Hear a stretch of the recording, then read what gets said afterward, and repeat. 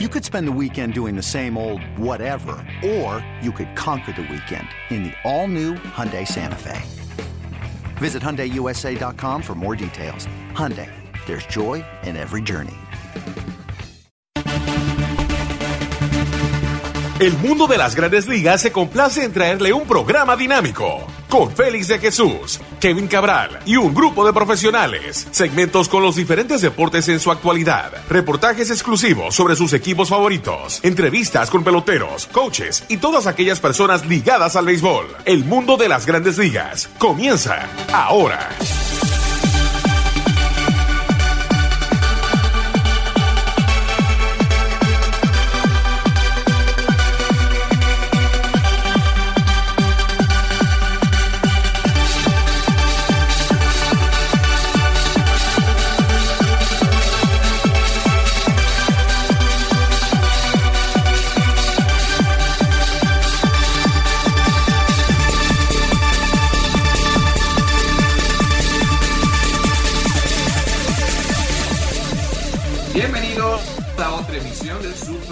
El mundo de las grandes ligas por sus portales cm.com y lasmayores.com.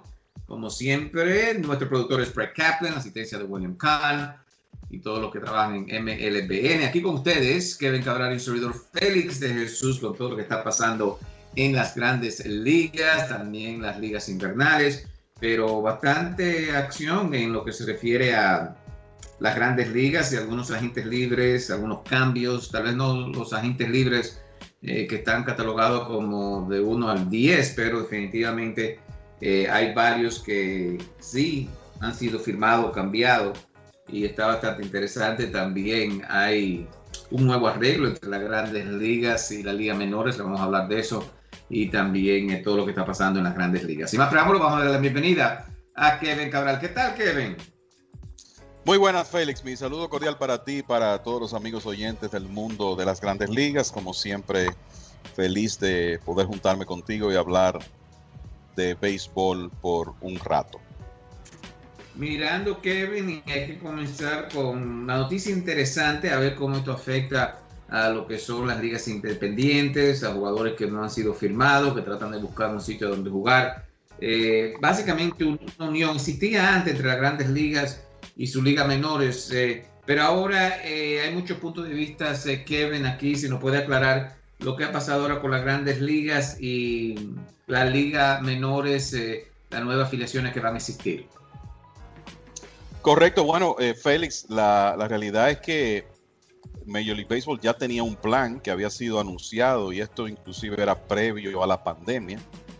O sea, no pensemos que esto es debido a lo que ocurrió este año. En realidad era un plan que ya estaba en proceso, encontró obviamente resistencia de la entidad llamada Minor League Baseball, que es lo mismo que anteriormente conocíamos como la National Association. Y básicamente lo que el Major League Baseball está haciendo es argumentando que la realidad en ligas menores ha cambiado, Félix, porque estamos en una época donde ya hay otros métodos de evaluación de talento, el uso de analítica, mucha evaluación por video,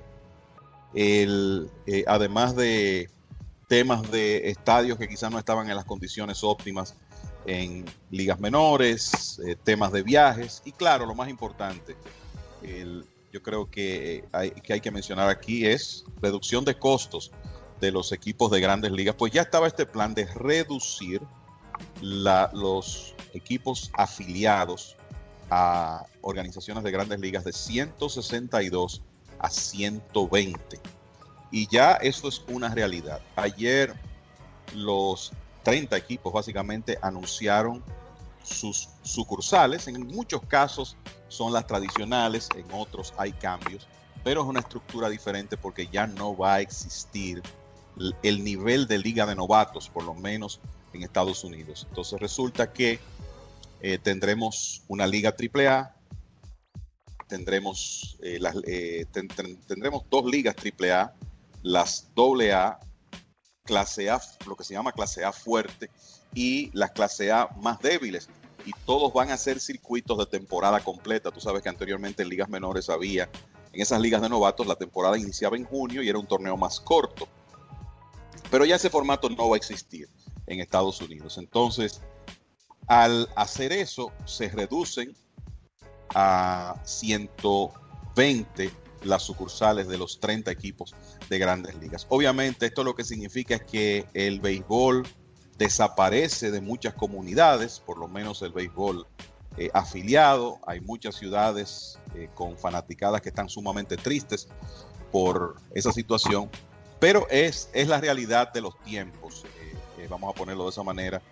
Una medida económica, también una forma de Major League Baseball tener más control de esos equipos de ligas menores que van a tener un vínculo más directo con el conjunto principal. Y entonces una de las cosas que ha hecho Major League Baseball es nombrar una serie de ligas independientes como ligas asociadas o partner leagues. La Liga del Atlántico, Asociación Americana, la liga fronteriza, la llamada Frontier League, y agreguemos a eso también una liga que va a continuar operando, pero en ese formato de liga asociada, que anteriormente era una de las que eran miembros de el sistema de ligas menores, que es la llamada Pioneer League, que era una de esas ligas de novatos. Y la idea es que con esos circuitos y con el respaldo de Major League Baseball se pueda llevar el béisbol a muchas de esas comunidades que han perdido equipos fruto de este realineamiento y también contribuir a la expansión del béisbol. Así que será un formato nuevo, habrá menos plazas de trabajo para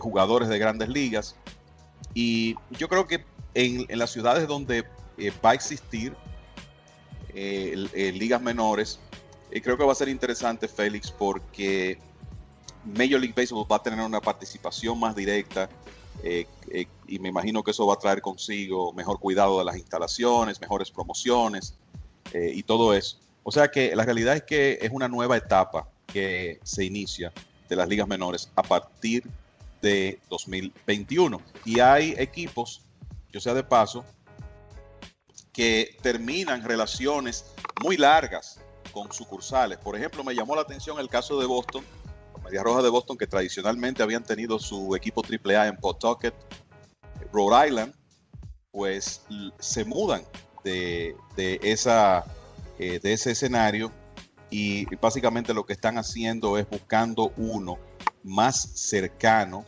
al equipo principal, una sucursal AAA que va a estar en el mismo estado de Massachusetts. Por ejemplo, los Yankees no van a tener su equipo AA en Trenton. En cambio será el equipo Somerset Patriots, que anteriormente era una de las franquicias de la Liga del Atlántico y que ahora da el gran paso a ser sucursal de los Yankees. Así que vienen esos cambios, ya veremos cómo esa nueva estructura funciona a partir de la próxima temporada. Básicamente, Kevin, entonces se puede resumir que es para mantener los equipos in-house, o sea, bajo su propio dominio, todas las sucursales. Entonces, básicamente, dueños de una manera u otra, dueños independientes están fuera por el momento.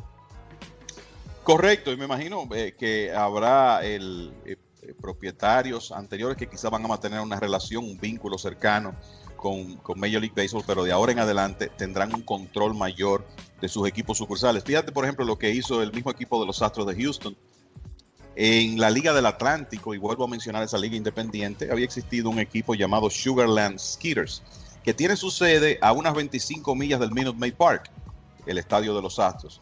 Bueno, pues los Astros compraron esa franquicia y de inmediato la convirtieron en su equipo AAA. Minnesota va a hacer algo parecido. St. Paul Saints, una franquicia de liga independiente de mucho tiempo, adquirida por los mellizos, ahora será la franquicia AAA del conjunto. O sea que esos son algunos de los cambios más notables. La nueva sucursal AAA de Boston estará específicamente en Worcester, Massachusetts, o sea que estará muy cerca del equipo principal. Y eso es importante porque cuando, digamos, hay una lesión de última hora y un equipo de Grandes Ligas tiene que hacer un movimiento, llamar a un jugador de su sucursal AAA, si ese jugador está geográficamente cerca, es mucho más fácil el proceso y se van a dar menos las situaciones que uno veía antes, que qué sé yo, los Mets de Nueva York en el noreste con un equipo sucursal AAA en Las Vegas, para decir mencionar un ejemplo de las cosas que se podían ver. Creo que eso a poco se va a ir minimizando y se va a trabajar en un esquema más eficiente. Hablando del equipo de los Mets, y comenzamos por ahí, Kevin, lo que son noticias y algunos movimientos. Se dice que se acercan a James McCann, el regalo mayor ahí en la receptoría. Siempre se ha pensado que fue JT Realmuto, pero ¿a dónde deja esto al equipo de los Mets conseguir a McCann? ¿Cuál es la diferencia entre McCann y Realmuto? Kevin, tal vez más ofensiva de Realmuto, pero ¿cuál es la diferencia y por qué los Mets se inclinan más hacia James McCann? Tú sabes, Félix, que en un momento se mencionó que Realmuto tenía inclinación de quedarse en Filadelfia y que no necesariamente él quería jugar en un mercado como la ciudad de Nueva York. Muchas veces yo no creo en ese tipo de comentarios, porque normalmente cuando viene la oferta económica, los jugadores piensan las cosas mejor, ¿verdad? Si es la oferta más tentadora que tienen. Pero yo también recuerdo un caso como el de Greg Maddux, que cuando firmó su primer contrato con los Bravos de Atlanta, se declaró agente libre, tuvo una oferta de los Yankees, me parece que era de $31 millones por 5 años, y aceptó una de los Bravos de 28.5 porque él prefería ese mercado más pequeño, donde entendía que iba a tener mejor privacidad. O sea que siempre hay jugadores que analizan esa parte, y habría que ver si en el caso de Realmuto eso es correcto. Lo otro es que en realidad, aunque el dinero no es un tema para los Mets, Realmuto es el receptor más costoso que hay en la agencia libre, y los Mets están aspirando a hacer múltiples movimientos, y McCann es un receptor que yo te diría tiene quizás, en términos de cantidad de juegos jugados en los últimos años, menos desgaste que JT Realmuto, que si tú revisas, olvidémonos de 2020, pero en los 4 años anteriores había recibido 137 partidos o más en 3 de esos 4 años, que es una cantidad significativa. Yo creo que Realmuto es el mejor jugador ofensivo, es un excelente catcher a la defensa también, pero McCann no deja de ser un buen receptor, un hombre que ha sacado un 36% de los corredores que han intentado robarle a lo largo de su carrera. Sus carreras preservadas con la defensa por encima del promedio han sido muy buenas en los 2 últimos años, aunque hay que decir que en el caso de los catchers esa estadística quizá no pesa tanto, pero es una buena opción, es una opción más barata, pero creo que le va a dar, si los Mets llegan a firmar a McCann, es una buena solución para ellos. Es un jugador relativamente joven, digamos que contemporáneo con Realmuto, y quizá también en el caso de Realmuto firmarlo implicaría un compromiso más largo en una posición donde cuando ya un jugador se acerca a los 35 años, tú sabes que la merma de facultades se presenta con mucha frecuencia. Entonces creo que hay varios factores que analizar ahí. McCann tuvo un slogan de 536 con los Medias Blancas en el 2020 en los 31 partidos que jugó. Hay que recordar que él ahí compartía la posición con Yasmani Grandal. De hecho, Grandal jugó menos por lo bien que estuvo McCann en el 2020, y en la temporada anterior había pegado 18 cuadrangulares, remolcado 60 carreras en 118 partidos. O sea que es un hombre que te puede aportar ofensiva, pero que más importante que eso te va a dar estabilidad en esa posición número 2. Entonces, si los Mets finalmente no van a poder juntarse con Realmuto, yo creo que McCann es un buen premio de consolación, vamos a decirlo así, para ellos estabilizar una posición tan importante. Bueno, y donde un equipo que, por cierto, ha hecho varios movimientos, y vamos a entrar en eso en unos minuticos. Un equipo que, bueno, tiene un futuro adelante con bastante brillo, porque Grandal no creo que será el receptor que pueda ser receptor de todos los días con los White Sox. Pierden a McCann. ¿Cuál sería el plan de trabajo entonces para los White Sox de Chicago? ¿Quién tienen a ellos por ahí echándole el ojo?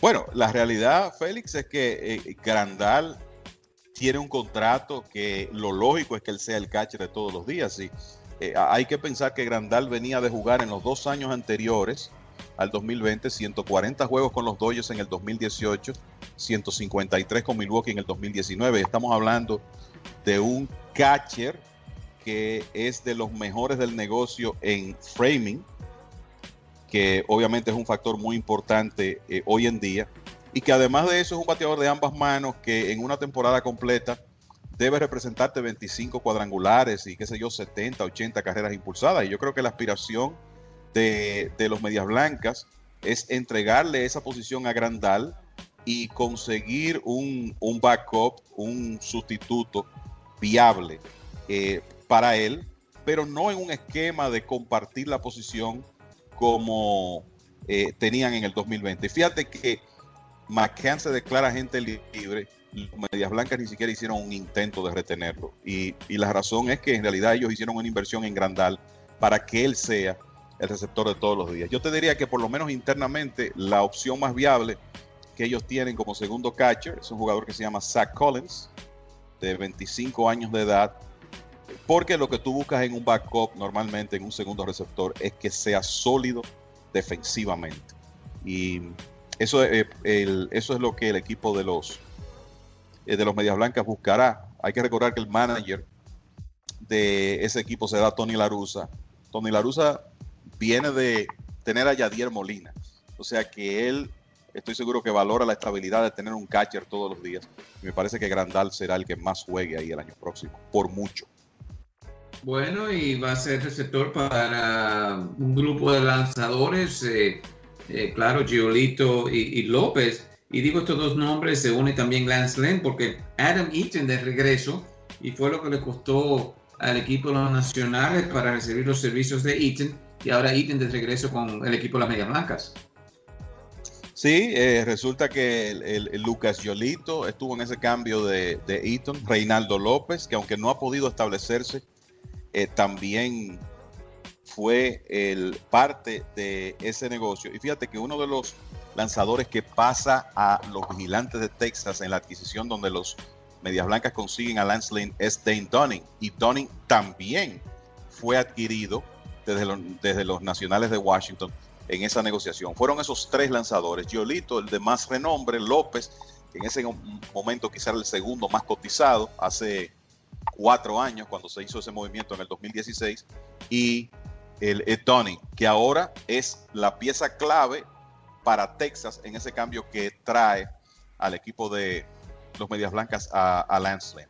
Eaton básicamente será el reemplazo de Nomar Mazara, a quien el equipo de los Medias Blancas no le ofreció contrato después de una temporada muy pobre el año pasado. Es un jugador que ya estuvo en Chicago, tuvo 3 buenas temporadas ahí entre 2014 y 2016, parte del equipo campeón de los Nacionales en 2019. Hay que decir que él viene de una temporada de baja producción, batió solo 2.26 en el 2020, pero vamos a pensar que quizá por lo menos en parte la temporada recortada, la pandemia, tuvo que ver con eso.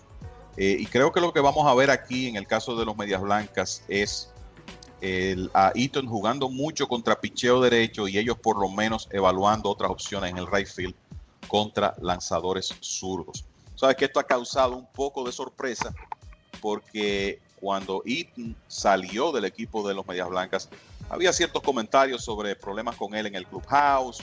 Fue la época del problema con el hijo de Adam LaRoche, que él acostumbraba a estar en el camerino del equipo. Luego le indicaron a LaRoche que eso no podía continuar. LaRoche decidió retirarse, y parece que Eaton era de los que estaba incómodo con el niño, pero de todas maneras han pasado 4 años, es otro equipo. Eaton es un veterano, un jugador ganador, y bueno, los Medias Blancas lo traen en un contrato de 1 año, y como se dice hoy en día, no hay contratos de 1 año que sean malos, sobre todo cuando tú le vas a pagar 7 millones a Eaton, y hay una opción para el 2022 que es del equipo. El otro movimiento importante que han hecho los Medias Blancas es traer a Lance Lynn, que aunque lanzó este año en ese estadio Globe Life Field, el nuevo parque de los Vigilantes, que es muy amigable para el picheo, hay que decir eso. Lo cierto es que ha sido un lanzador sumamente productivo desde que firmó con Texas. En el 2019, 16 victorias, 3.67 de promedio de carreras limpias, más de 200 entradas lanzadas, que tú no ves eso muy frecuentemente hoy en día. Ponchó 246 bateadores y en la temporada que recién terminó fue el líder de la Liga Americana en entradas lanzadas con 84. O sea, que estamos hablando de un come innings que le va a ayudar, a los Medias Blancas con un salario de $8 millones para el 2021. Entonces, aunque están cediendo un lanzador de futuro como Dane Dunning, los Medias Blancas están pensando en ahora. O sea, ese es un equipo que demostró que ya está listo para competir con cualquiera en la Liga Americana. Y tú, con Lucas Giolito, con Dallas Keuchel, Dylan Cease, Michael Kopech, que regresa de una Tommy John, y agregar un pitcher veterano como Lance Lynn a esa rotación, aunque este puede ser un cambio que, dependiendo de lo que haga Dane Dunning, a la larga se vea como una victoria para Texas. Yo creo que se entiende por qué los Medias Blancas han tomado esta decisión a corto plazo, porque esa profundidad en su rotación pues podría ayudarlos mucho a llegar lejos en la temporada próxima. No, definitivamente Texas, con la peor marca en la Liga Americana el año pasado, necesita comenzar entonces a traer piezas para el futuro. Quedan los White Sox, al igual que el año pasado, consiguiendo más piezas para competir con Minnesota. Cleveland, claro, también se habla de cambiar varios jugadores de ellos, pero Kansas City es el otro equipo ahí que ha hecho unos cuantos movimientos. Hace unas semanas Mike Minor, y ahora consigue a Carlos Santana. Sí, el gerente general de los Reales, Dayton Moore, tratando de mejorar el equipo aquí a corto plazo. Mike Minor, yo creo, lo primero es que los Reales conocen a Mike Minor porque ya lo tuvieron. En realidad, Minor, después de ser un gran prospecto de los Bravos de Atlanta, se lastima, tiene que operarse del hombro, y es en Kansas City donde él resurge con una excelente temporada como relevista en 2017, después de 2 años fuera de las Grandes Ligas. Ese contrato, esa temporada, le sirvió a Minor como trampolín para conseguir un buen contrato de 3 años con los Vigilantes de Texas, equipo para el cual fue muy buen abridor en 2018 y 2019, no tanto así en la temporada recién concluida. Pero Minor ganó 26 juegos entre 2018 y 2019 con una proporción de cerca de un ponche por entrada. Entonces, los Reales lo conocen, y creo que una de las cosas que se sobreentiende aquí es que Minor, además de ayudar el equipo con su veteranía, va a ser una influencia positiva para un cuerpo de lanzadores de mucho talento, pero es un grupo de lanzadores inexpertos, jóvenes. Brady Singer, Brad Keller, Chris Bubik, en menor escala porque ese es más veterano, Jacob Junis. Pero lo cierto es que los Reales necesitan que esos lanzadores jóvenes se desarrollen. Tú traer un pitcher veterano le quita presión y compromiso a esos más jóvenes, pero además vamos a decir que tienen un modelo a seguir, porque Minor siempre ha sido considerado uno de esos hombres que es una buena influencia en un equipo. Y entonces, en el caso de la ofensiva, hay que recordar que Kansas no le ofreció contrato a Michael Franco, que fue uno de los hombres importantes en el medio de esa alineación el año pasado, y entonces traen a Carlos Santana, que ha sido un jugador productivo, muy productivo a lo largo de su carrera. El 2020 fue su peor temporada, pero Santana te ofrece una muy buena combinación de poder y control de la zona de strike. O sea, si tú revisas entre 2011 y 2019, estamos hablando de un periodo de 9 temporadas, Santana promedió 25 cuadrangulares y 101 bases por bolas por temporada. Eso es lo que él trae a un equipo. Poder, capacidad de envasarse con ese control de la zona de strike que tiene. Es un bateador de ambas manos. Es un veterano ya que ha estado inclusive en Serie Mundial con Cleveland, que no se va a intimidar ante cualquier situación, y que de nuevo puede ser una influencia positiva para algunos de los jugadores más jóvenes de ese equipo de Kansas City. Mencionando del equipo de los Rangers, también Kevin, cambian y reciben a Nate Lowe del equipo de los Rays de Tampa. Reciben algunos jóvenes ahí como Hernández, Basabe, Ovalle.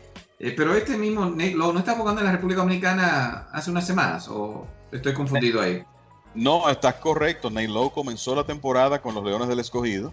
Hay que recordar que el gerente general de los Leones, nuestro buen amigo José Gómez, trabaja para la organización de los Rays de Tampa Bay a la que pertenecía Nate Lowe. En un momento, Lowe tomó la decisión hace, yo te diría, un par de semanas de regresar a Estados Unidos porque temía contagiarse con el COVID-19 y decidió regresar y comenzar a prepararse para la próxima temporada.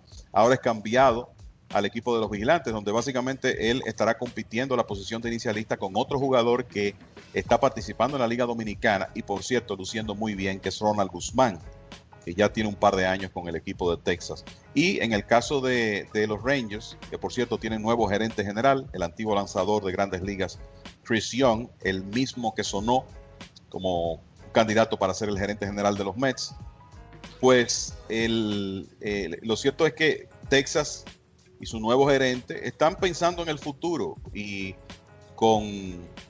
adquiriendo a Lowe consiguen un jugador joven, controlable por varios años, que tiene potencial como bateador de poder, que podría ser quizá una parte importante de la solución de los Vigilantes en los próximos años. Sí, varios jugadores van a competir por los Rays en esa primera base. El cubano Díaz, tienen a Choi, Roseau también y Brandon Lau pueden jugar esa posición. Pero Kevin, mirando y antes de la pausa, tenemos también que los Rojos de Cincinnati cambian a su cerrador, el cubano Raciel Iglesias. Los Rojos están haciendo unos movimientos que indican claramente que están tratando de reducir costos. Félix, fíjate que no le ofrecieron contrato a Archie Bradley, que fue uno de los relevistas más importantes del equipo el año pasado. Supuestamente están dispuestos a escuchar ofertas sobre Sonny Gray, a quien le deben alrededor de $20 millones por los 2 próximos años. Y en el caso de Iglesias va a ganar más de $9 millones en el 2021 y deciden hacer el movimiento a cambio de un relevista de menor nivel que Iglesias, que es Noé Ramírez, y un hombre que no creo que pueda sustituirlo en el rol de cerrador en el equipo de Cincinnati. O sea que esto luce un movimiento en el caso de los Rojos para reducir un poco los costos. Y en el caso de Anaheim, bueno, es lógico que el equipo de Anaheim esté desesperado por picheo porque tienen un gran problema en ese sentido. Y tú sabes que ese es un equipo que tiene un nuevo gerente general, Perry Minasian, nombrado recientemente, y un dueño impaciente, un dueño que quiere ganar ahora, y parece que Minasian está claro en eso. Fíjate que Anaheim ya había adquirido a José Iglesias para sustituir a Andrelton Simmons como torpedero del conjunto, y ahora pues consiguen un cerrador, por lo menos en un bullpen que para mí tiene que ser reconstruido casi en su totalidad. Pues ellos consiguen la pieza más importante, el hombre número 1. Tienen que seguir trabajando para pensar en competir, para mejorar el cuerpo de lanzadores, que en realidad ha sido un desastre en los últimos años. 5.09 de promedio de carreras limpias colectivo en el 2020, y una rotación donde la realidad es que se nota la debilidad. O sea que hay trabajo que hacer, pero este es un equipo que tiene un núcleo ofensivo muy interesante, como es obvio, con Mike Trout, con Justin Upton, Anthony Rendón, la presencia de el prospecto Joe Adell, Shohei Ohtani, Albert Pujols, aunque ya en las postrimerías de su carrera, David Fletcher. O sea que Tommy La Stella ya no está con el equipo de Anaheim, pero lo cierto es que hay un núcleo ofensivo interesante ahí. Hay que rodearlo de mejor picheo y parece que Minasian quiere trabajar en eso. Bueno, hay varias notas de las ligas invernales, especialmente Gary Sánchez comenzó esta semana con el equipo de los Toros del Este. ¿Cómo le ha ido a Gary? Para los Yankees de suma importancia que por lo menos se juegue bien en República Dominicana. También los Phillies tienen nuevo presidente. Eso y mucho más después de la pausa aquí en el mundo de las Grandes Ligas. Ya regresamos con ustedes. Vive ahora, disfruta el momento. Vive ahora, siente, vive, bailalo.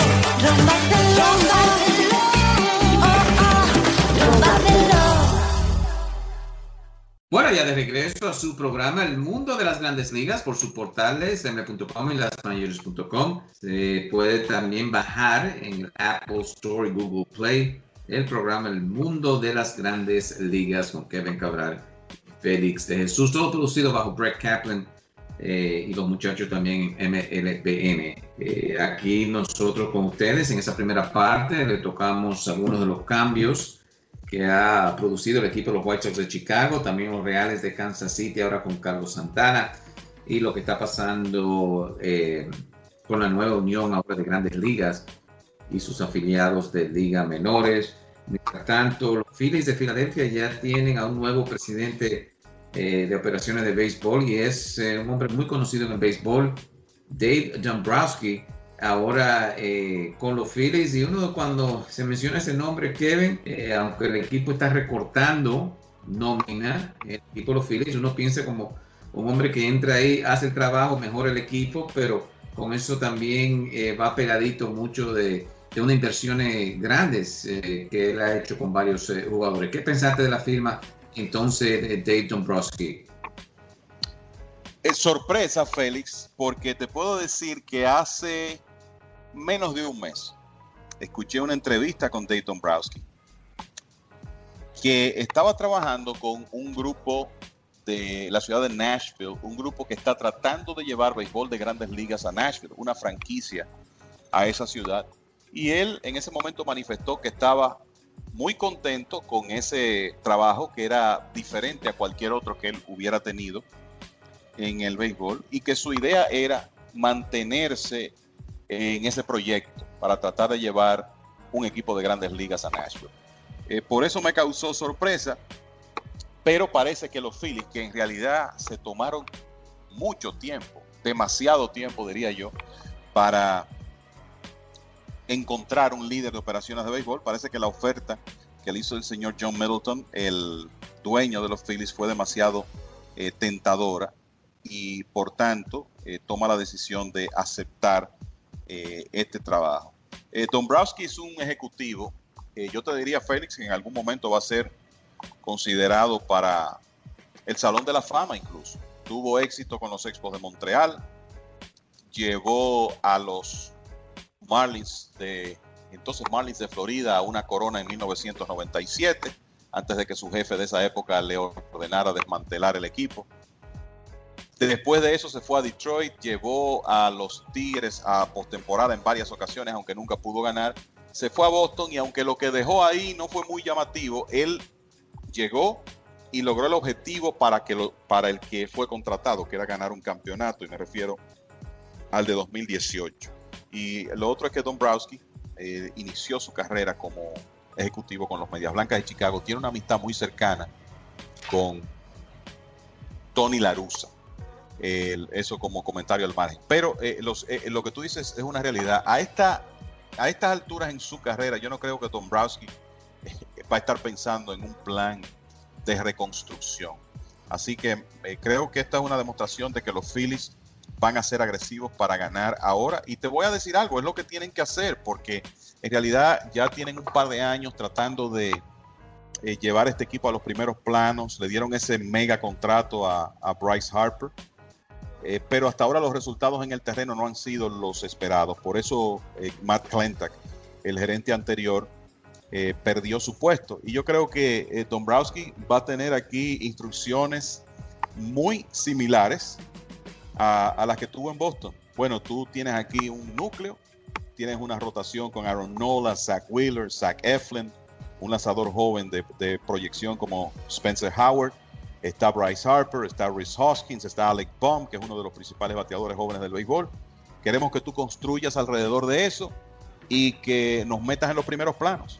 O sea que esa claramente es el plan de trabajo, ese es el plan de trabajo que Dombrowski va a tener en el equipo de Filadelfia. Y quizá una de las prioridades que tiene inmediatas, Félix, es tratar de retener a JT Realmuto, conseguir que su catcher se quede en Filadelfia en lugar de irse como agente libre a otro equipo. Antes de entrar con las ligas invernales, Kevin, se celebró lo que fue la regla 5 y los Yankees parece que perdieron 2 o 3 prospectos buenos. claro, un tema que tú dominas son esos jugadores que están subiendo. Zach Pop va al equipo de Arizona, los Diamondbacks de Arizona, nombres que uno ha visto. Los Mets adquieren a Luis Oviedo, pero no era ese Luis Oviedo lanzador, ¿no? Que Kevin de hace varios años, sino otro ahora que entonces fue cambiado al equipo de los Piratas. Bastante movimiento. ¿Qué nos puede decir de tal vez algún nombre ahí que te parezca como algo que pueda dar resultado? A veces la primera y segunda selección siempre de una regla 5 ayudan a un equipo y ya los otros caen a ser jugadores de AAA, pero ¿qué viste ahí de lo que presenciamos en la regla 5? Mira, lo primero es que lo que se esperaba este año es que fuera un draft regla 5 de poca actividad, donde muchos equipos pasaran, no escogieran jugadores. Sobre todo el año pasado en la fase de grandes ligas del draft apenas se escogieron 11 jugadores.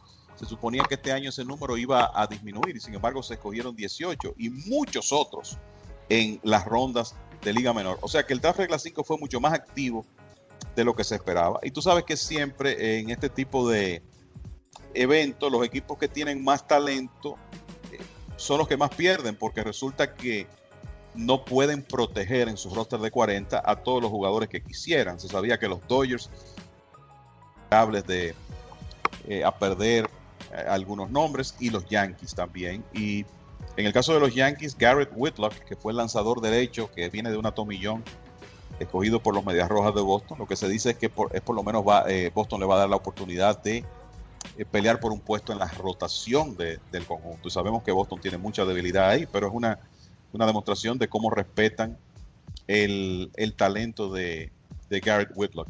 En el caso de los Mets, que toman a Luis Oviedo, Oviedo es un lanzador venezolano, no está relacionado con Juan Carlos Oviedo, el dominicano que vimos en Grandes Ligas hace ya unos años. No, sí, eso lo dije en forma de chiste, que no, yo sabía que habían pasado varios años cuando Oviedo participó, no, el de cambio de nombre, ¿no? En ese entonces. Exactamente. Entonces Oviedo es venezolano y vamos a ver qué oportunidad tiene con el equipo de los Mets.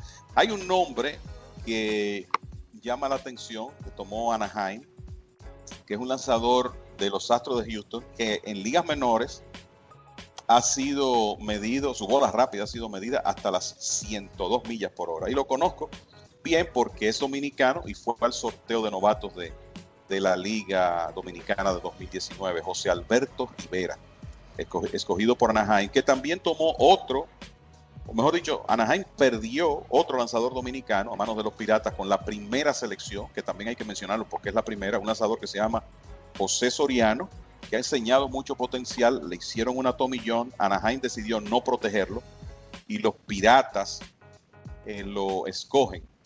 Soriano es un lanzador que no ha tirado por encima de clase A media, o sea que la interrogante aquí será si el equipo de los Piratas, que obviamente no está pensando en competir en el 2021, decide mantener a Soriano la temporada completa en Grandes Ligas, porque en caso contrario lo perderían.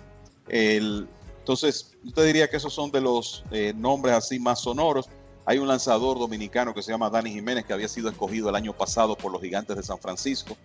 Lo devolvieron a su organización original, que es Toronto. Toronto no lo protegió y ahora Jiménez fue escogido por Oakland. Vamos a ver si tiene más suerte ahora y se puede mantener con el equipo de los Atléticos.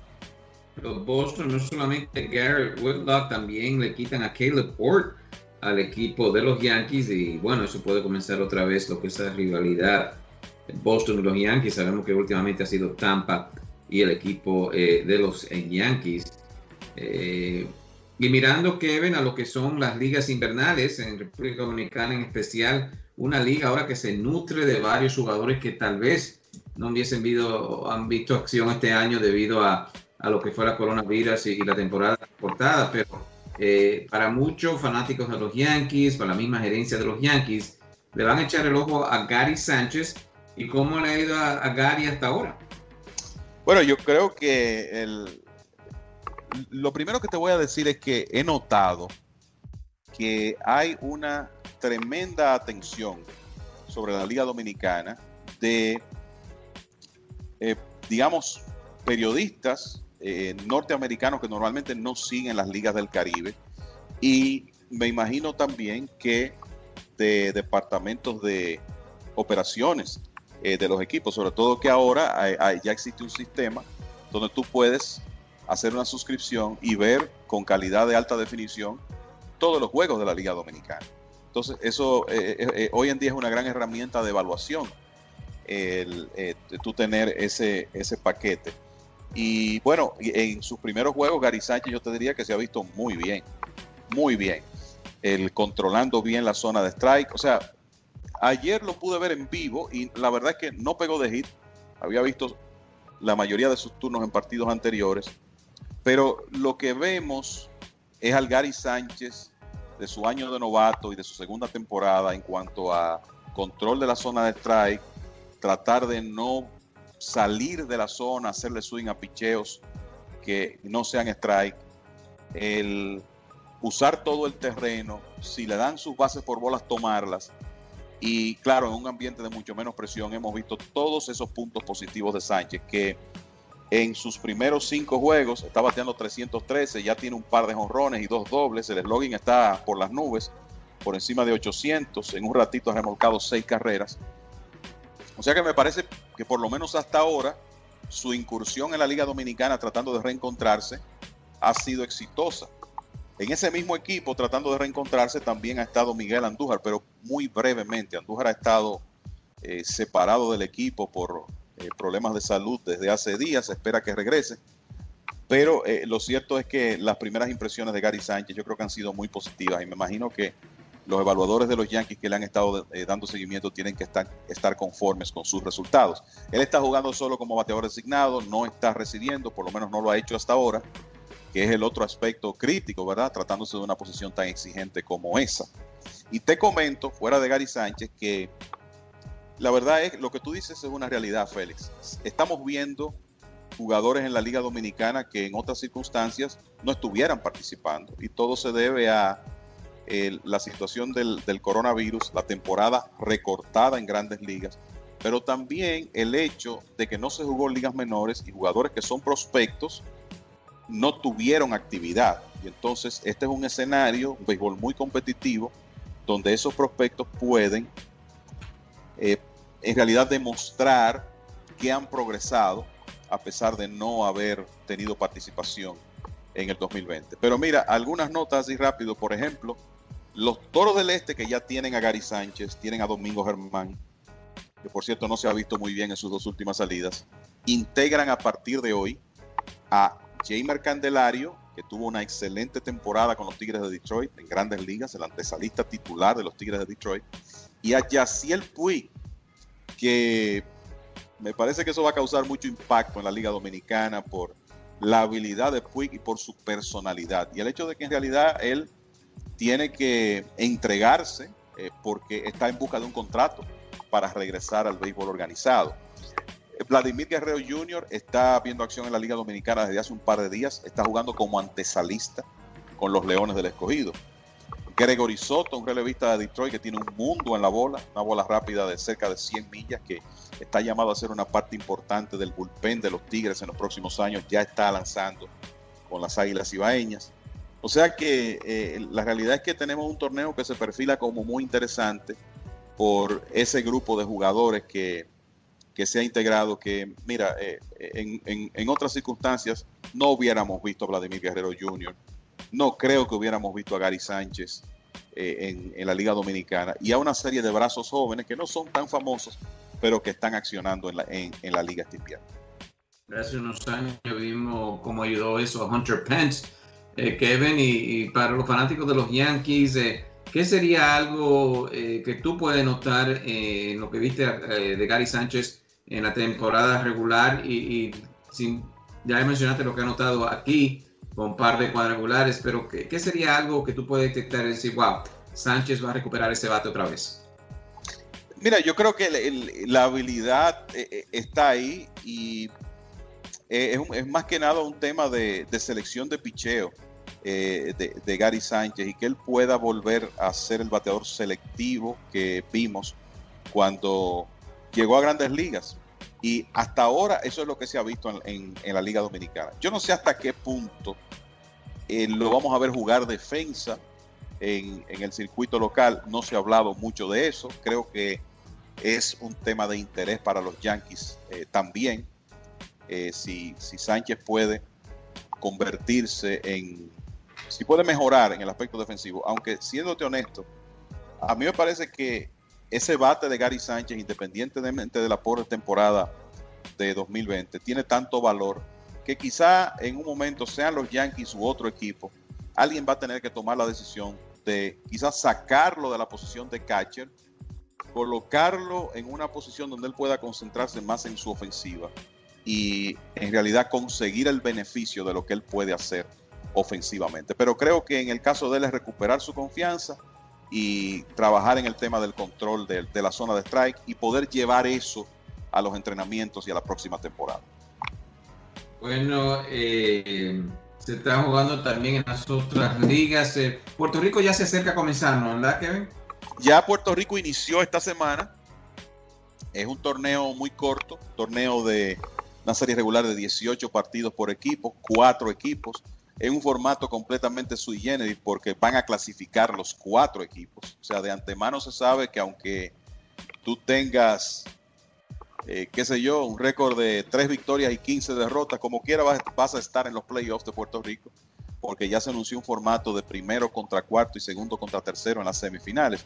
Eso como que no lo asimilo muy bien. Sabemos que es un año sui generis, que tú le quieres dar la mayor oportunidad posible a todos los equipos, pero si tienes un formato de solo 4 equipos, lo más lógico es que tengas una semifinal entre segundo y tercero y que el primer lugar reciba el premio de no jugar una semifinal y clasificar directamente para la serie final. Pero en la Liga de Puerto Rico optaron por ese sistema, quizá pensando que es una serie regular muy corta y que no es necesariamente representativa de la calidad de un equipo. Pero ya las 4 ligas tradicionales del Caribe están activas: República Dominicana, Venezuela, Puerto Rico, México.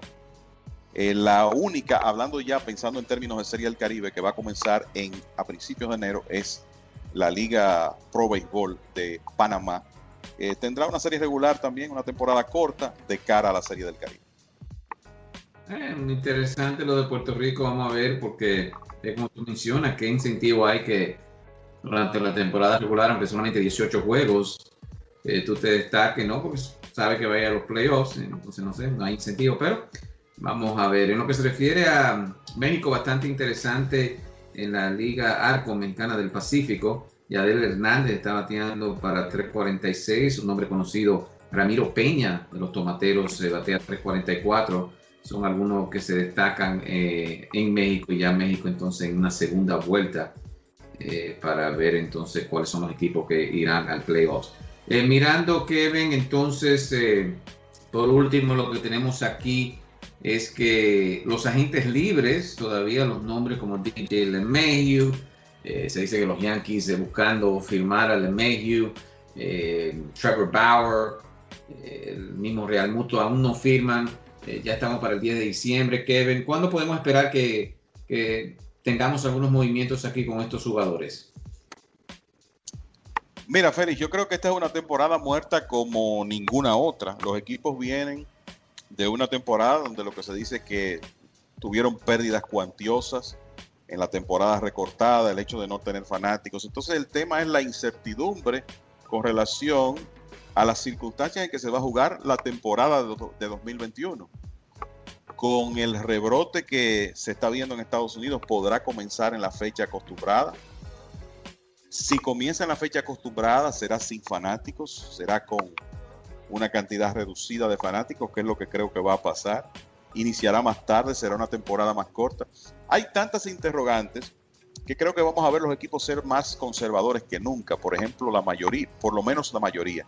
Y creo que esto es una oportunidad para un equipo como los Mets, por ejemplo, que tienen un dueño nuevo, dispuesto a invertir, con una fortuna que no se ha visto quizá afectada por la pandemia, para aprovechar y atacar temprano, mientras otros equipos tienen más una situación de compás de espera.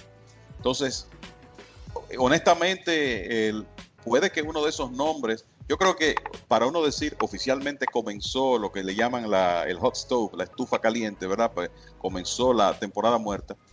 Uno de esos nombres que tú mencionaste, Trevor Bauer, George Springer, JT Realmuto, DJ LeMahieu.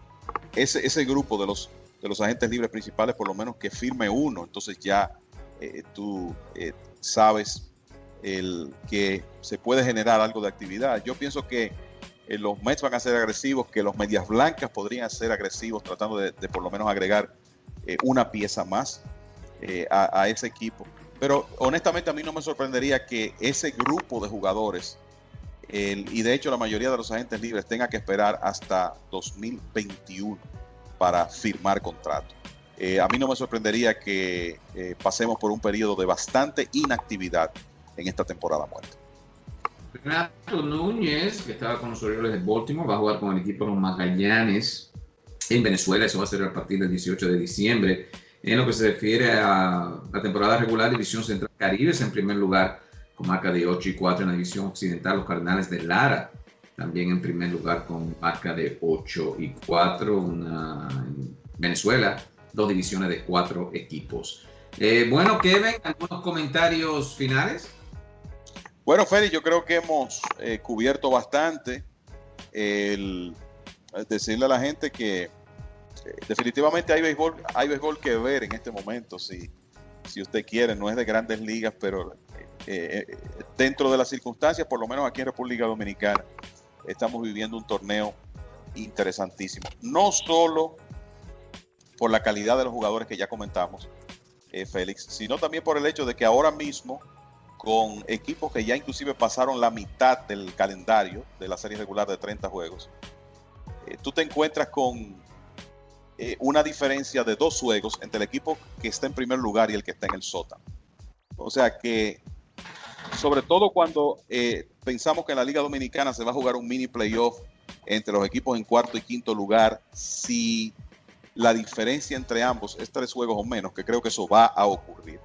La realidad es que cualquier equipo tiene oportunidad, y a veces tú puedes estar en la cima hoy y si pierdes y se da cierta combinación, puedes caer a una de las últimas posiciones en un día. Así de cerrada está la Liga Dominicana. O sea que la realidad es que hay mucho béisbol interesante que ver en el Caribe. Y por último, Kevin, si en el quinto y lo apretado que es, claro, una temporada corta en República Dominicana, si el quinto y sexto equipo quedan empatados, entonces entre ellos se jugará un juego, o será lo que es la temporada regular entre los 2 equipos, como jugaron. ¿Cómo se va a definir eso? Bueno, entiendo que tratándose de un puesto de clasificación, debe ser un partido extra. Si hay un empate entre cuarto y quinto, sería un partido extra para luego entonces ir al mini playoff, que es un 3-2. O sea que, mira, es un formato que en una temporada normal, honestamente yo como que no me inclino por crearle esa oportunidad a un equipo que para terminar en quinto lugar obviamente jugó un béisbol mediocre, quinto lugar entre 6. Este año se entiende, ¿verdad? Como hemos dicho en otras ocasiones, estamos en el año para experimentar. Entonces, veremos ese formato en esta temporada. Sería un mini playoff de 3-2, si esa diferencia es 3 juegos o menos. La preocupación mía, Kevin, es que los experimentos, al fin y al cabo, se adapten para temporadas venideras. Vemos como las grandes ligas ha tomado algunos puntos de este año y bueno, lo veremos entonces en un futuro en las grandes ligas. Como siempre, Kevin, un placer. Honestamente es una preocupación que yo también tengo. Es parte de la producción Brett Kaplan y los muchachos en MLBN. Aquí Kevin Cabral y Félix de Jesús. Les decimos que sigan en sintonía con ml.com y lasmayores.com. Nosotros estaremos con ustedes la próxima semana. Rómpatelo, vive ahora, disfruta el momento. Rómpatelo, vive ahora. Siente, vive, báilalo. Rómpatelo, rómpatelo. Y esta fue una presentación del mundo de las grandes ligas con Félix de Jesús y Kevin Cabral. Les invitamos para nuestra próxima edición con un programa igual o mejor que este.